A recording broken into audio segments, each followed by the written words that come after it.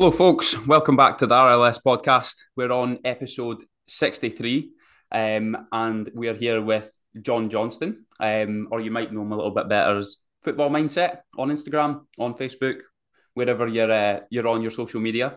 Um, I've actually, I've probably followed John for since 2017, I want to say, although you may not know it. Um, Kind of briefly met him probably at a pie stand in 2018 at a Trinent versus Kerry Thistle game. Again, he probably didn't know it. Yeah, John, how are you getting on? I'm good, mate. I'm really good, thank you. So if you've been following my journey since then, that's the start of it, or certainly down the football mindset journey, round about the date that you're stating there, or the year that you're stating there. That's kind of the start of it. Yeah, I actually can't remember how I came across you. I do not have a Scooby. I think it was probably at that point based around kind of my game. At that point, I think I was kind of in a development squad at under 20 level at Forfar and playing juniors at the same time. And I think there was a lot of the things we're probably going to speak about today were things that I was struggling with. I probably relate back to kind of myself quite a lot when I'm asking you these questions because I think the mindset work is something I've probably done quite a bit of. Obviously, being a coach myself and that. But mate, for anyone that doesn't know, who are you? How did you get into this kind of line of work? So my name's John Johnston, and I have a business called Football Mindset. So in short, I work with professional footballers, and basically I'm not a psychologist, but you could kind of say it's in that line of work. And the way I'd summarize it is I'm a mental skills performance coach. And currently I'm working with lads playing professional in kind of all across the world. In fact, currently got clients in America, Germany, Scotland, so like the SPL, England. I was at the Scotland Cyprus game Saturday. One of the boys I'm currently working with, he was involved in that. Another lad that I work with, Lon Shanklin, for the last 18 months or a couple of years. He's just been called up to the Scotland squad on Saturday night. So going to the Spain game to watch a couple of the boys on Tuesday. But to kind of go back to the start and how I got into this line of work, and I'll go through it quite quick. So I left school and I became a plumber. So I'd done plumbing for 9 years. And it got to the point of, with plumbing, I didn't dislike it, but I knew it just wasn't what I wanted to do. And to be fair, I probably had things going on in my life with regards to the mental side of things. Um, Nothing major, just kind of normal late teenager things in life. And then I got to the point, so I must have been 24, must have been 24, 23, 24. And I thought, you know what, with the plumbing, it's not, I don't mind it, but I don't want to be sitting in this van when I'm 65. So I thought, you know what, let's do something different. And at that point, I was still playing. So I played football until, again, I must have been 24. Must have been 23, 24. I played, not any great level, but I played for, made a few appearances for Trinent Juniors at the end and Ormiston. Ormiston now sit in the league below. So they were East of Scotland at the time, the league below Lowland. So I was still playing. I'd played all my days, but I absolutely loved not just playing football, but I loved watching football. So I decided to, through the training that I was doing for the football, I always liked going to the gym. I like doing road runs and whatnot. So I decided to take myself to Manchester and become qualified as a personal trainer. So when I say take myself to Manchester, I was still doing the plumbing Monday to Friday, and then I'd get off early up to the bus station in Edinburgh, sit on a bus for, it was about 7 hours, I think, get the safari bus down, stay there the Friday night, do a couple of days personal training, coaching, come back up on the Sunday, and then that repeated basically until I was qualified. So when I was qualified, I'd do personal training sessions in the morning, I'd do plumbing all day, and then personal training at night. And at that point, I was just doing it from, I'd call it the training lab. It was my mum and dad's garage. I'd reverse the car out, I'd roll the AstroTurf out, and I'd basically train clients. And I'd done, it must have been 2 or 3 years, I think, that I'd done both jobs. And then it got to the point I'm like, you know what? Let's make the jump, let's make the cut and go full time with the personal training. So I had a personal training business called Pro Titan Fitness. And then it got to the point more people were coming to me for diet and training plans. And I'm like, have you had one of these before? And they're like, yes, I've had 7 or 8. So I'm like, right, so you've had 7 or 8 of these before. Is my diet plan that I make up as much as it's specific. Will it be too much different to what they've had before? Probably not, because in basic terms, a, a calorie deficit, if somebody's looking to lose weight, any sort of plan with a calorie deficit is going to help. So, like, had 7 or 8 of these before, hadn't worked, what would make mine different? And I gave me the training plan. So at that point, I was like, right, let's go away and get more information on nutrition, do more courses, do more studying. Again, with the training, become qualified in this kind of training, that kind of training. But results were still the same. They'd lose weight initially, and then they'd be a rebound, or they'd start to go back to where they were. So I'm like, at that point, I had a problem on my hands. I never knew what the solution was. So basically, again, I went away looking for answers, and I came across kind of neuroscience, so how the brain works, basically. And then from that, it was basically these people didn't have diet plan or didn't have problems with their nutrition. They didn't have problems with training. In the nicest possible terms, they had problems with themselves. Basically, they'd get into a stressed state and they'd find themselves in the fridge, or they'd get themselves in a stressed state and they wouldn't go to training. So it's like, right, the mental side is really, really important here. But for me to coach somebody through the mental side, you've got boot camps that'll go £5 a session, or you've got 20 quid a month for all you can train at the boot camp. But somebody got to pay me for nutrition coaching. There probably would have been some, but then I'm like, right, so where the mental side was someone I was getting deeper and deeper into. So I'm like, right. I then started to coach people, and this honestly, it was somebody wanting. I remember somebody looking to stop smoking, helping them with the mental side. Somebody through training, through food, through relationships, you name it, people going for job interviews. I was just kind of scattering myself wide and working with as many people in as many different sectors as possible. But going back to it, I'd always been a football nut. I'm still a football nut. I played football, struggled with my confidence when I played football, struggled to deal with other people's opinions when I played football. I always preferred to watch football as opposed to play it. Never turned up every week. I turned up every training session. I had standards, but I never played to no level that I know I'm capable of in terms of leagues or whatnot. But I very rarely showed my true potential as a player due to the mental side. So I always preferred going to Easter Road. I had season tickets for Hibs, or I'd go to Anfield where there'd be a car, kind of me and 3 or 4 of my mates would go to most of the home games at Anfield. So I always preferred watching as opposed to playing. But the penny kind of dropped one day, and I'm like, I think footballers could benefit from the work that I've got. So I thought, right, let's try getting with a manager here, and then the manager would put the information into the players. So I just kind of started going round different people or trying to get involved because I had no contacts in professional football at this point. And I was trying to get in with a manager, and it became pretty clear that a manager might get 6 games, might get 6 months, might get 6 years. And the mental side of things, it's no new. Like, people have been applying mental skills for, you can go back to 60s, 70s, for however long, but take a deep dive into it and kind of put in systems and processes. I believe it's still it's in its infancy. So as a manager going to take what I've got on board and then apply it through his work, and if he's only getting one shot at a job, probably not. And a funny story on that, the closest I came, I remember Neil Lennon walking into Asda. So you go back to Trinite Junior. So I was at Trinite Juniors because Hibs used to bring a team down every pre-season.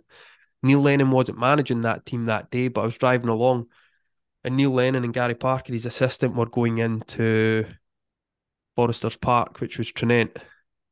So coming out, I had parked in Asda, and I seen that Gary Parker was coming out of Asda after the game. So I thought, if Gary Parker's coming out, Neil Lennon must still be in there. So I went into Asda, never needed to buy anything, bought something, couldn't find Neil Lennon in Asda, came out, and it's like a Range Rover reversing. And I looked, I thought, that's Neil Lennon. So I went up, chapped the window, and you could see he was a bit kind of taken aback. But by this point, I'd already sent Neil Lennon a letter. He's like, I've got your letter. I know who you are. I've spoke to Steve Frail, who I had contact with at that point, was one of his coaches at Celtic, worked with him at Bolton as well. And I says, he's like, I've got your letter. I'll reply to it. To this day, mate, it's 5, 6 years ago. He's never replied to the letter, but who knows? Maybe it got lost in the post. But to kind of accelerate it, it became clear that a manager wasn't probably going to implement the systems that I had if he was only getting one job. I understood that, but I'm like, it's going to the players. So if it's got to the players, let's miss out the manager and go direct to the players. Now, I never had any contact with professional footballers at that point. So what I'd done every night, I'd chuck my TV in the back of my car and I would go round and I would basically just present to any kids club that would allow me to present. And that seen me, whether it was in Edinburgh, whether it was in Dundee, East Lothian, and the vast majority of these sessions, certainly for the first couple of years, they were free. Obviously, travelling a little bit further later on, you started to get petrol money and whatnot. But I've seen myself doing sessions in MMA, rugby, hockey, girls under 14 rhythmic gymnastics. But anybody that would allow me to talk, I'd talk to them. Pub teams, amateur teams, kids, parents, coaches. And I was just putting loads and loads and loads of hours in while still doing the personal training. That's where my income was coming. And I spoke to this guy, so I was trying to get into professional football. And there was this guy local to me, used to go onto the Hibs bus. He still goes on the Hibs bus, to be fair, to games. And he's like, I know my mate is, I think he was an accountant, but he used to play professional football. He says, he might talk to you. Cool. So I arranged a phone call. And to be fair, the boy was quite, what's the right word? He was very kind of he was very front foot in how he was coming across, which wasn't an issue. Have you done this? Have you done that? And have you looked at what other people are doing? I don't look at what other people are doing in my line of work because one, it causes me to doubt myself, and two, I don't want to be a carbon copy of somebody else. So basically, the call was ended by him saying, no footballer will ever pay you for what you've got, try cricket, try golf. And he was saying it from a point of view, professional footballers will take something for free, but the minute it comes to paying, they're not interested. 1 month later, I got myself in front of John Suter, who was at Hearts at that point, and John Suter became my first professional client. So for 1 month after being told no footballer will ever pay me for what I've got, try cricket, try golf, John Suter became a client. I worked with John Suter for 18 months. He was Hearts Young Player of the Year twice in that time, made his Scotland debut, and I think he signed a new contract. John Suter turned into, say, like, see, Chris Cadden, who's my longest serving client now, Scott Wright, Greg Docherty. Greg Docherty, somebody that I've still worked with all these years. Chris, I've worked with all these years.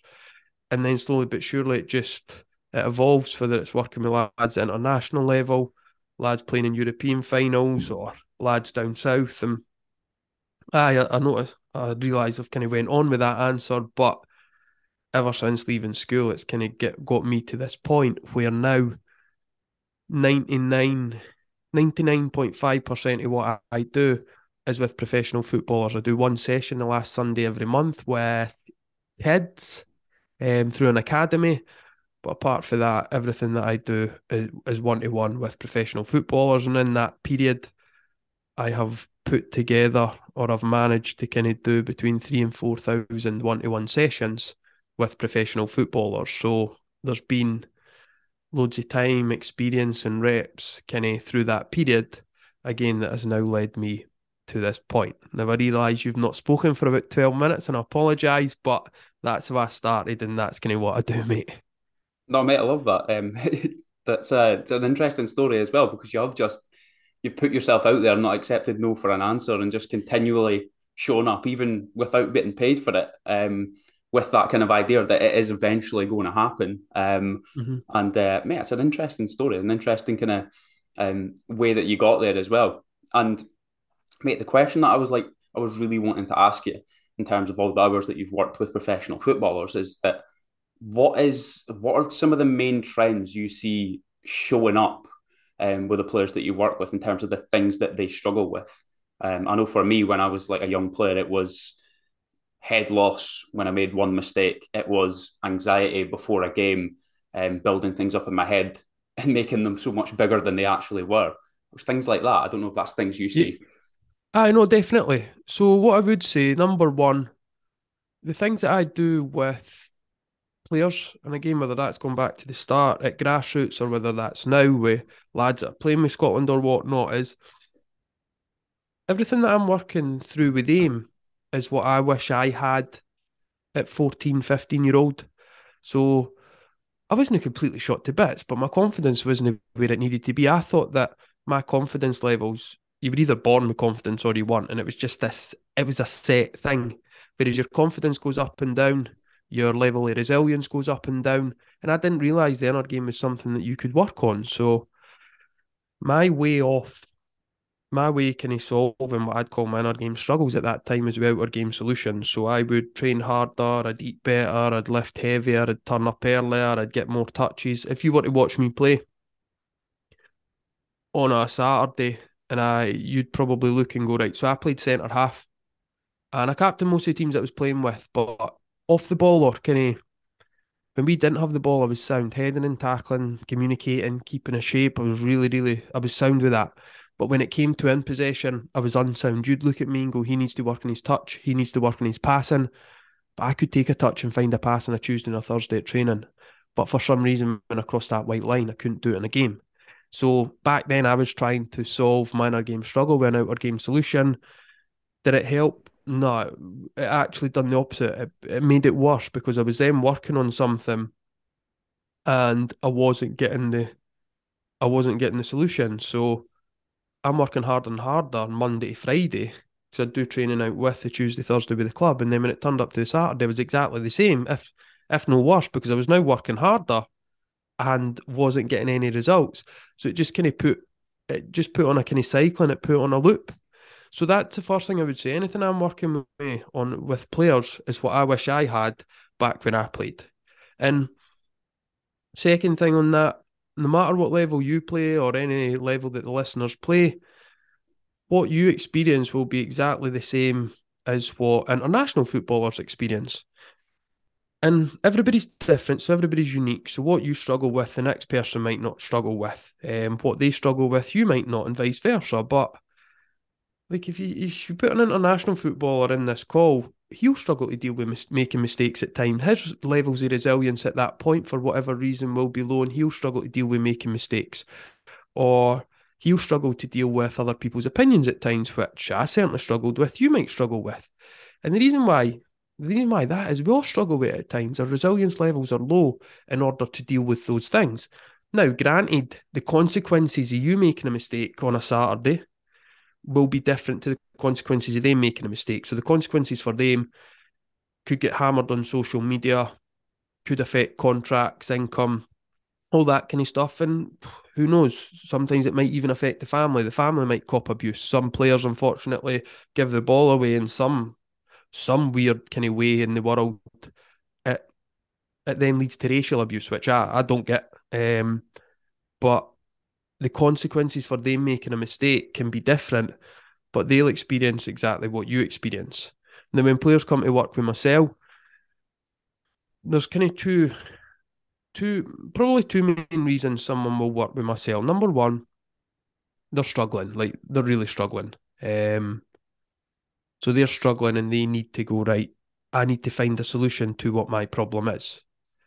But there's another side of it as well. Some lads will work with me because they want to tick every box. They're no struggling mentally, or they don't feel it's a massive struggle, and they don't necessarily have to address anything. But what they want to do is when they retire, because listen, they only get one shot at it. And thing is for me, I could go and create a successful business when I'm 55, when I'm 56. But for these lads, they can't do it when they're 55, 56. They've got until they're 36, 37. Maybe if you're a goalkeeper, slightly older. So they've only got a very small window. So they need to make the most of it.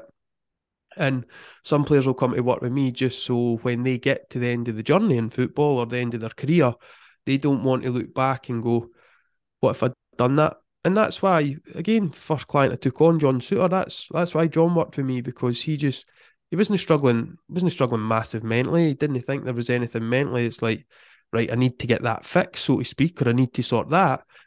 He was one that he wanted to do, and I believe he still does. He does absolutely everything he can to give himself the best chance of getting the outcome that he wants.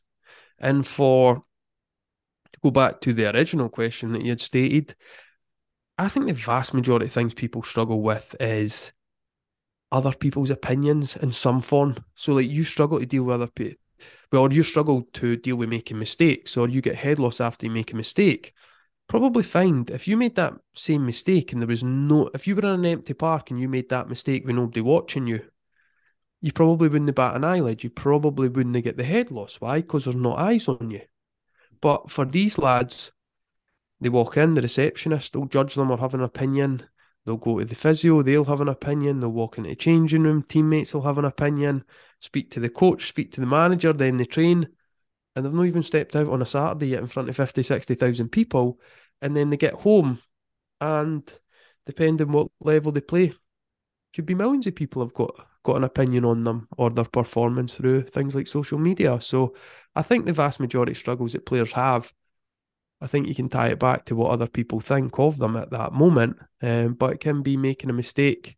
It can be pre-match pressures. It can be maybe your contract's up in the summer. How do I deal with that? So every player's unique in the struggles that they have, but you do start to find common threads when you work with players across a number of years. Yeah, I certainly always find, and relating back to like my kind of journey in football, was that anytime there was like a head loss or a loss of confidence, or I was worried about like a coach that I kind of put on a pedestal, his opinion, it always went back to physical work. It always went back to having that like chip on my shoulder. I need to graft harder, train harder. Like for me as well, I had a bit of a problem with like eating less, getting in better shape. And that was always my thing. But I never once considered the mental side of the game, not until I was at least 22. Yeah. And again, I fell into that boat, and it wasn't until I was must have been 24. Would it be 24, 25? Round about that time, I say, when I discovered neuroscience and you went deeper and deeper into it. That's when I got a right good grasp on how important the mental side was, not just as a player, but also as a person. Yeah. No, that's it's interesting, mate. And so something that, again, it's maybe overlaps a little bit with what you've just said, but like confidence on match day. How do you? Is there anything that you've kind of implement with a player? I mean, I've done some, and again, you maybe tell me these are legit techniques, or you maybe tell me they're a load of nonsense. But some of the things that I've obviously done in the past, and this is maybe a little bit airy fairy, but I always kind of imagine myself almost stepping into a zone.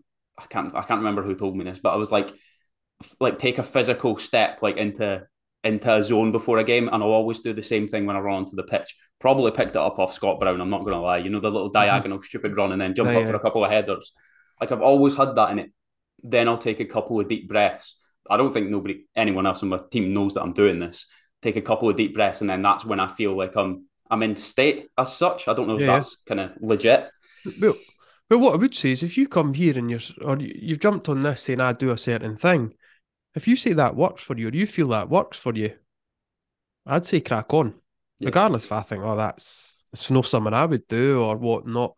If something works for you or if the listener's doing something and it works for them, 100% do it. And whether it's a legitimate kind of help or whether it's just a placebo, who's me or anybody else to say stop it? So if it works, 100%, I would say crack on. Now what I do with players, I look to put a system in place for players. So I think that players, whether it's nutritionally, whether it's physically, tactically, technically, recovery wise, they have systems in place, things they do before the game, or things they'll do during the game, or things they'll do after the game. But when it comes to the mental side of things, quite often they wake up and they just hope that they're confident, or if they're no confident or no feeling the way that they want to feel, they just, right, let's just get through this. So I look to put systems in place for before, during, and after, and I kind of call it's like a mental toolbox.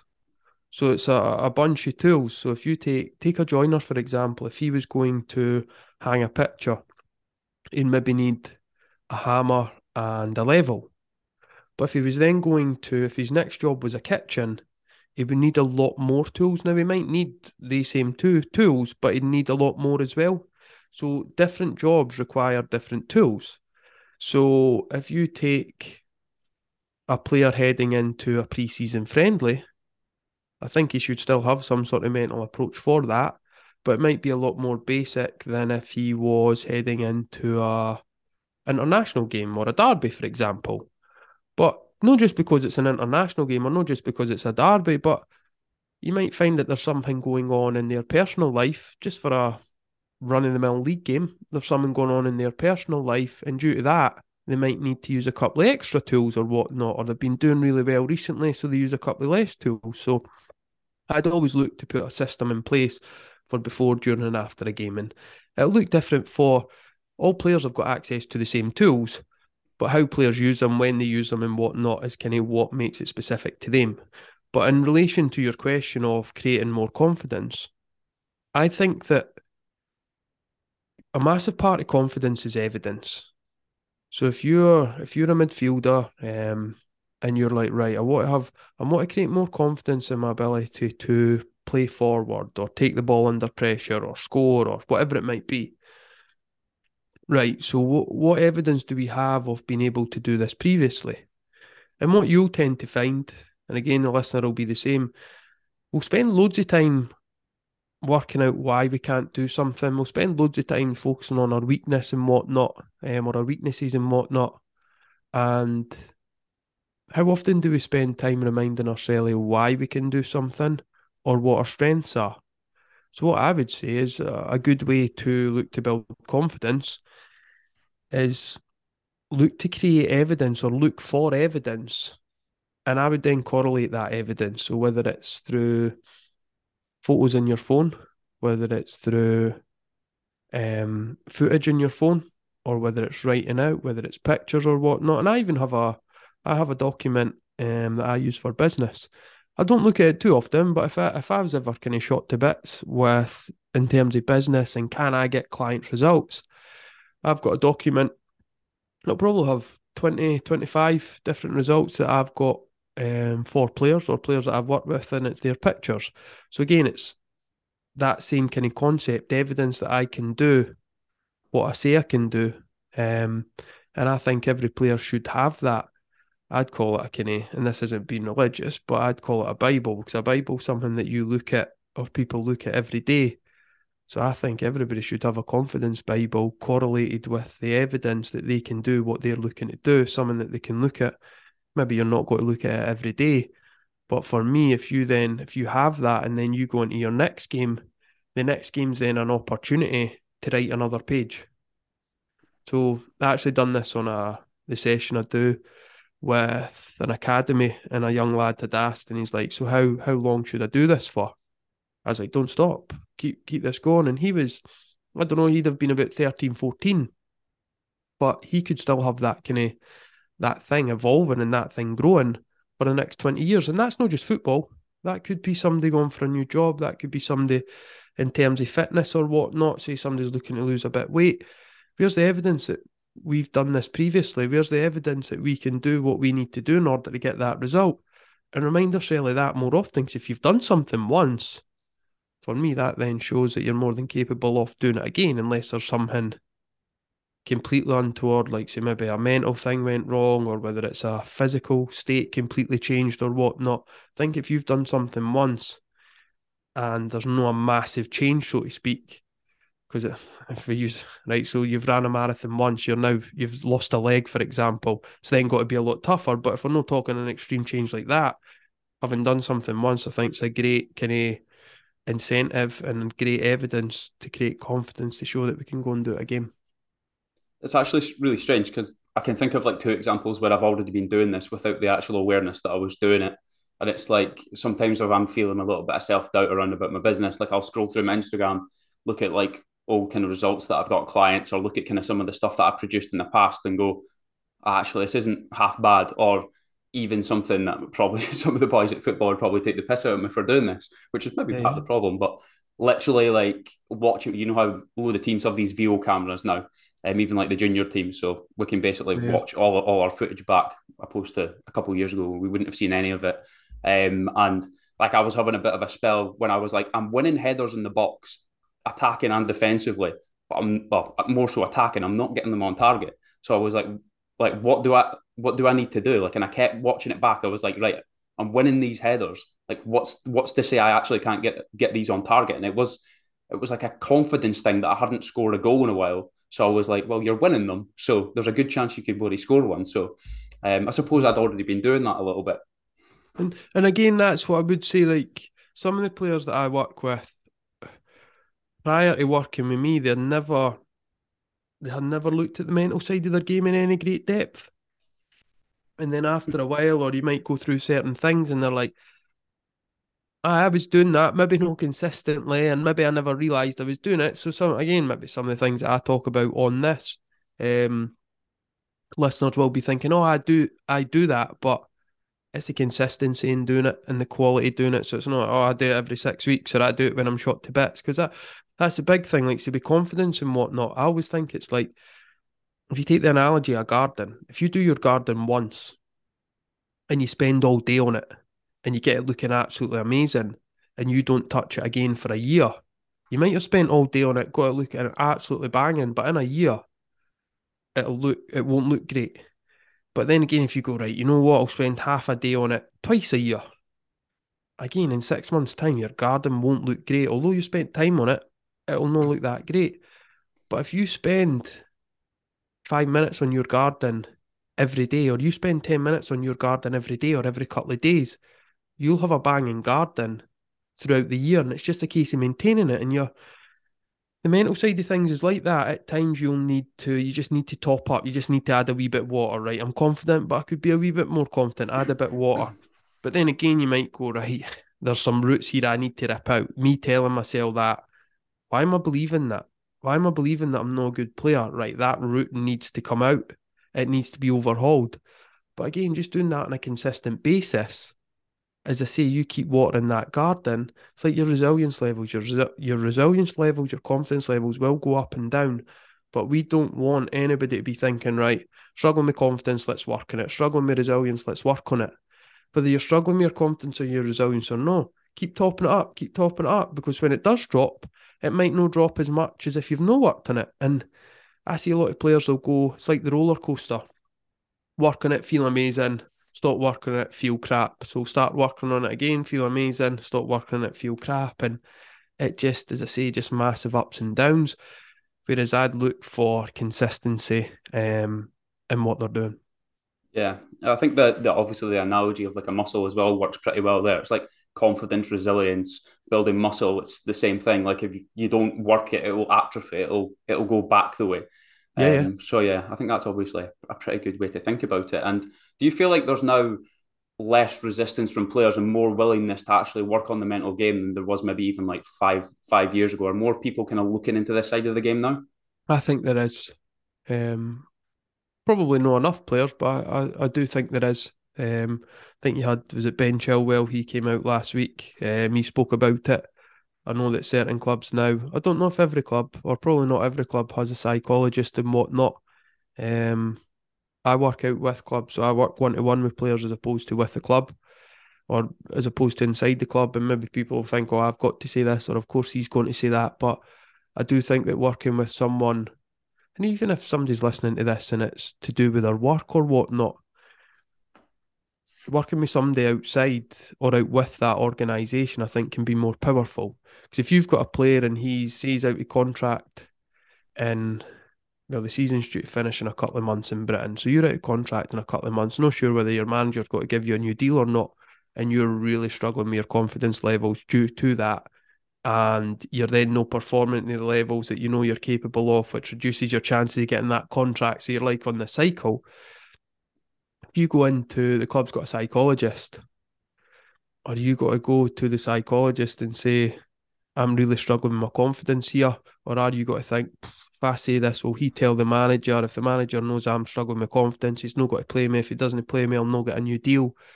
So quite often with that, maybe some football clubs won't be the kind of safe space, or players won't feel that they're the safe space that they need in order to be vulnerable, because that's the biggest thing. Whereas if you're working with somebody out with the club, you then know, well, he doesn't know my manager, or this doesn't get fed back to the manager, so I can say what I need to say in order to get to the root cause of my problem, in order to then go and create a solution. But no, I think there is. I think there is more players that are working on that side of the game, whether it's in their club or whether it's out with their club. And I think that obviously more people or more players are now speaking out, saying they're doing that line of work, which I think is a great thing. No, mate, that's class. No, that's class. I always think to myself, like, if I could imagine if I could extract the confidence that I have taking the ball I always think about myself as well because I'm a very kind of basic like head the ball, centre half, Yeah, yeah. head it, clear it, kick it. I always wonder if I could extract the composure that I have in a training session to take the ball out of the sky. Like it comes out of the sky from 50 yards in a training session, I'll happily take it down. But in a game, it will literally just get wellied.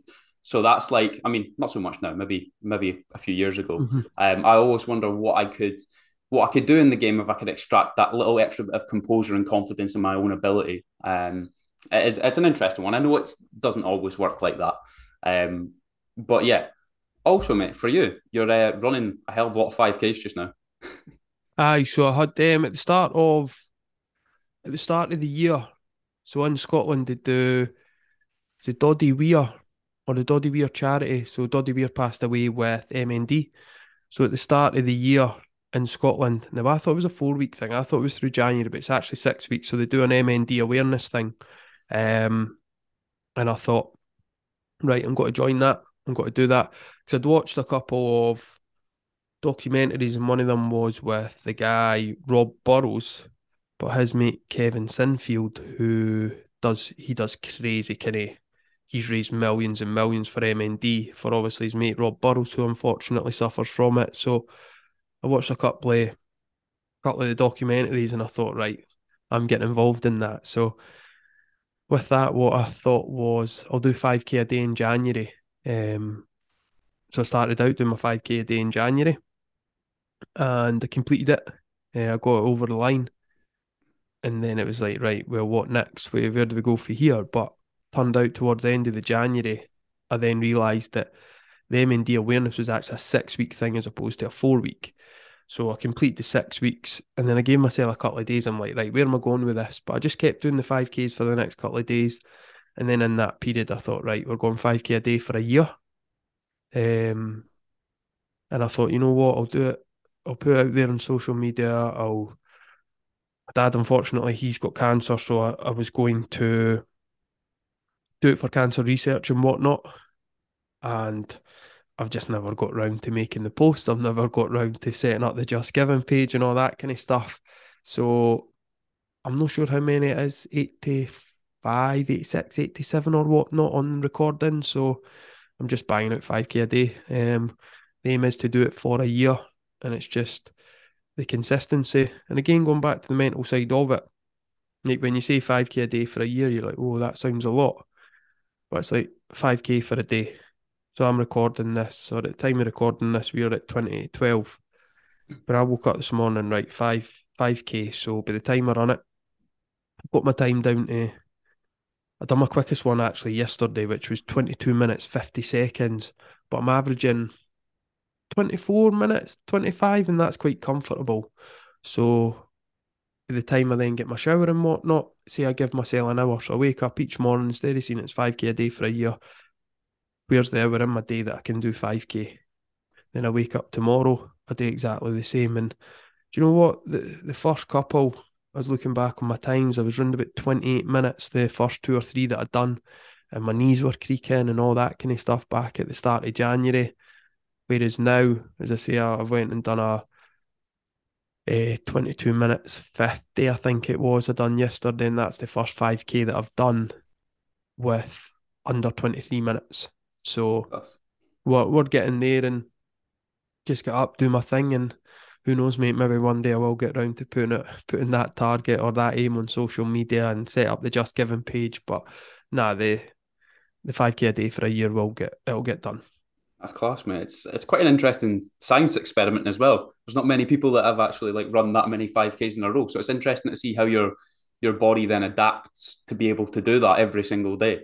Do you feel like have you got a bit of soreness, or is your body kind No. of getting very used to it? It's funny, mate. I'll be honest. I've never done a warm up for it. I've never done a cool down for it. I've never stretched for it. I've never seen a physio for it. The first few, so probably in the first couple of weeks, um, I could feel like you could feel the big one was I don't think it was pains up the shins. Now whether that's shin splints or something else, and then I was like, right, get on the grass more often because I was doing the pavement. So I thought get on the grass more often, which inevitably has helped, or it did help at the time.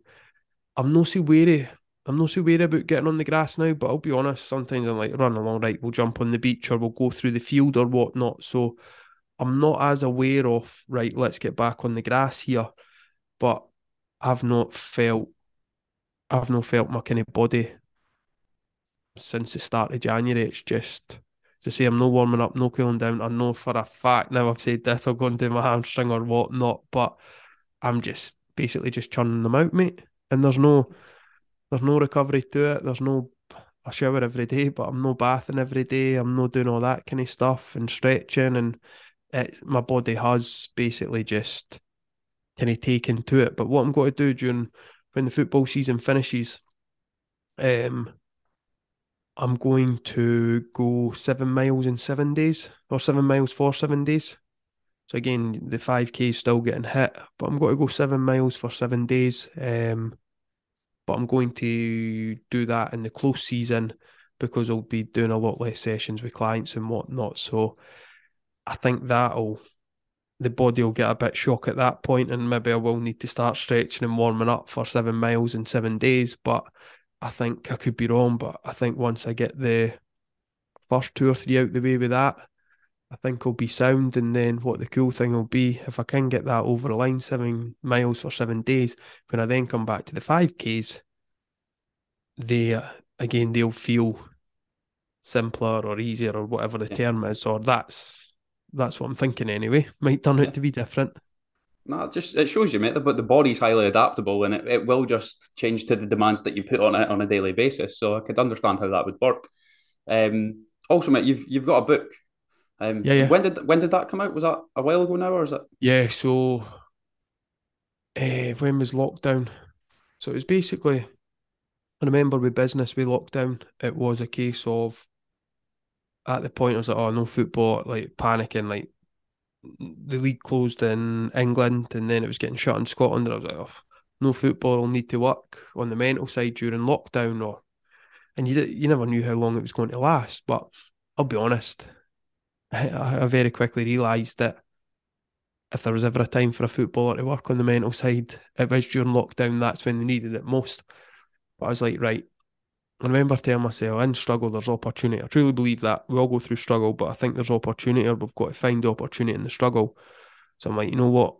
I'm going to crack out a book. So the spare bedroom I had stripped it because the plasterer was due to start, and he was starting a couple of days after lockdown hit. So I had this room, obviously, it hadn't been plastered due to lockdown and whatnot. And I've still got pictures, just put the chair there, just put the table. And 2 days, 4 hours and 2 days, I cracked out the book, mate. So it was like over 8 hours. And then what I done, I was looking at different players to interview or who do I know that would potentially interview. So I then done the interviews, which obviously took a bit longer. I remember John Collins lives along the road. So John Collins that used to play with Monaco, Celtic, Scotland, he lives along the road for me. So I remember jumping on the bike, cycling along, sitting in his garage, interviewing him, because obviously it was social distancing and whatnot at that point. So he sat at one end of his garage, I sat at the other, interviewed him, and then my dad's mate, believe it or not, he can speak French and he translates like university papers, but he also does editing. And he said to me, he says, listen, if you need anybody to edit your book, um, he says, I'll help. And to be fair, the book, as much as everything I wrote, every word and whatnot, if it wasn't for Alistair, the editor, my dad's mate, the full stops, the commas, the grammar and whatnot would not kind of read as it does. But now master your confidence, the elite footballer's guide to high performance. So it's on Amazon. What I have done since the front cover has changed from being red to being black, all the contents of the book it's still the same. And whether you're as much as it's written for a professional footballer, whether you're playing Sunday League and you want to improve that side of things, whether you are playing Saturday amateur, no matter what level you're playing, 100% you'll be able to take the principles of that book and adapt it to your situation.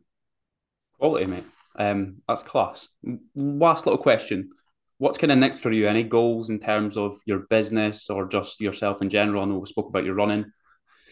The what's next for me is to make a consistent break into the English Premier League. I've worked with players that have played in that league. I don't have a client that's kind of active in the English Premier League as it stands, but that's the one that I would see for myself next, breaking into that consistently. Um, Maybe having a wee bit a better stranglehold on the championship. So I've got 3 or 4 boys playing in the English Championship. But from that side of things, certainly the English Premier League is a goal. But that might happen. There's still a few weeks to go this season. Who knows, that might happen this season, but then again, it might happen in a couple of years, but it might never happen, which I'm sound with. If I get to where I want to go, that's cool. If I don't, I can live with that. I've put a lot of effort in, put a lot of time, put a lot of effort in to get to this point, and if I fell short, I could sleep at night. It wouldn't bother me. Well, mate, based on the evidence so far, I think the only way is up. Well, here's hoping, mate. Here's hoping. But the thing is, when you're on the way up, there is only one. There's only one way if the direction of that is going to change, and that's back down. But you just That's try your life. best and see. Exactly, mate. It's life. You try your best. You see where it takes you. You help people. The more people you help, the more people are willing to help you. I've found. Definitely, mate. Well, mate, thank you very much for coming on the podcast. There's a lot to take away from that. Massively appreciate your time. Not a problem. Thanks for having me on, mate. Thank you.